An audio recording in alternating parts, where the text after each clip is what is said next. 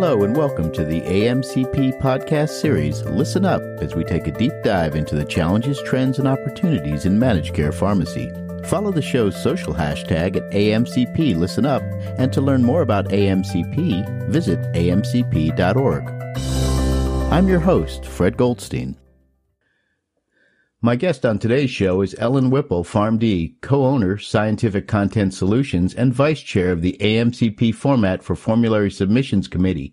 Welcome, Ellen. Thank you so much. I'm excited to be here. So let's begin with, what is the format for formulary submissions and why is it important? I'm going to give you a long answer for this. And then after this long answer, I'm going to give you a very short answer. So the long answer, since its initial release in 2000, the AMCP format for formulary submissions, which we refer to as the AMCP format, has provided a framework to advise manufacturers regarding healthcare decision-maker evidence needs for evaluating new products for formulary and coverage consideration. The AMCP Format Committee format has been the basis for the development of dossiers by the industry to share clinical and economic evidence and information with healthcare decision makers who make formulary coverage decisions. Traditionally, the AMCP format has focused on reviewing pharmaceutical products. More recently, however, the dossier, and we call it the AMCP dossier, has been expanded to review companion diagnostics, digital therapeutics, and we're going to talk more about digital therapeutics in a moment, and other modalities pertinent to healthcare decision makers. It's very important to note that the AMCP format serves as a guidance to describe the information needs of healthcare decision makers.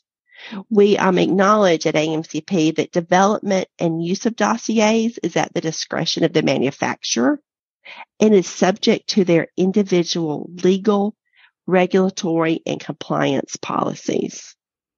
While other value assessment frameworks exist, the AMCP format is designed to provide a comprehensive evidence framework that considers all sources of information for formulary decision-making by healthcare decision makers. So I just gave you a long answer of why the format is important. Now I'm going to give you a very short answer. Manufacturers and payers alike are very familiar with the AMCP Format Committee format. I would go as far as to say it is the industry standard. It clearly defines what goes in each chapter. By doing this, manufacturers are able to compare apples to apples versus apples to oranges. So if they have two products, they can pull up chapter 3 of each product and it will have a similar design. And the goal of doing this is to make formulary decision making easier for the payers. That's great, Ellen, and that's a really nice description in the short one. Clearly, there's a ton of information in this thing. So when you think about the format, I understand that now we have release 5.0 coming out. What major revisions are we going to see in that? So the revisions to 5.0 can really be put into 5 buckets.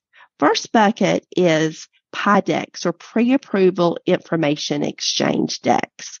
For the first time ever, we're providing guidance on the creation of these PI decks. We're also discussing for the first time ever digital therapeutics and how to display health disparities. The 2 other buckets are we're adding additional information on real-world evidence, and we're talking about brevity within the document.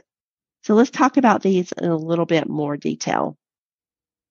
As you mentioned, Format 5.0 will provide guidance on the development of pre-approval information exchange PI decks, while version 4.1 addressed the creation of unapproved product and unapproved use dossiers. The AMCP format for Formulary Submission Committee, of which I am the vice chair, felt that additional guidance around the creation of PI decks was needed especially considering the recent passage of the PI Act. Also, many in pharma have communicated to AMCP and reached out asking how these PI decks should be created, how long they should be, what should be in them, how they should be disseminated. By adding this appendix on PI decks, we hope to clarify issues related to the creation of these decks. As I mentioned, we're also providing a framework for digital therapeutics. And this framework will be provided for manufacturers to review clinical and economic information of the digital therapeutic agent.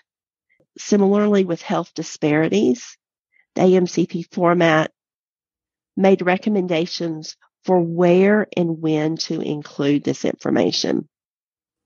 Real-world evidence has been discussed previously in dossiers, but we're providing additional information on real-world evidence as more information than is what already is included. Finally, and this is something that's honestly near and dear to my heart because I write dossiers, we're presenting ways for dossiers to not necessarily be shorter, but more brevity in dossiers.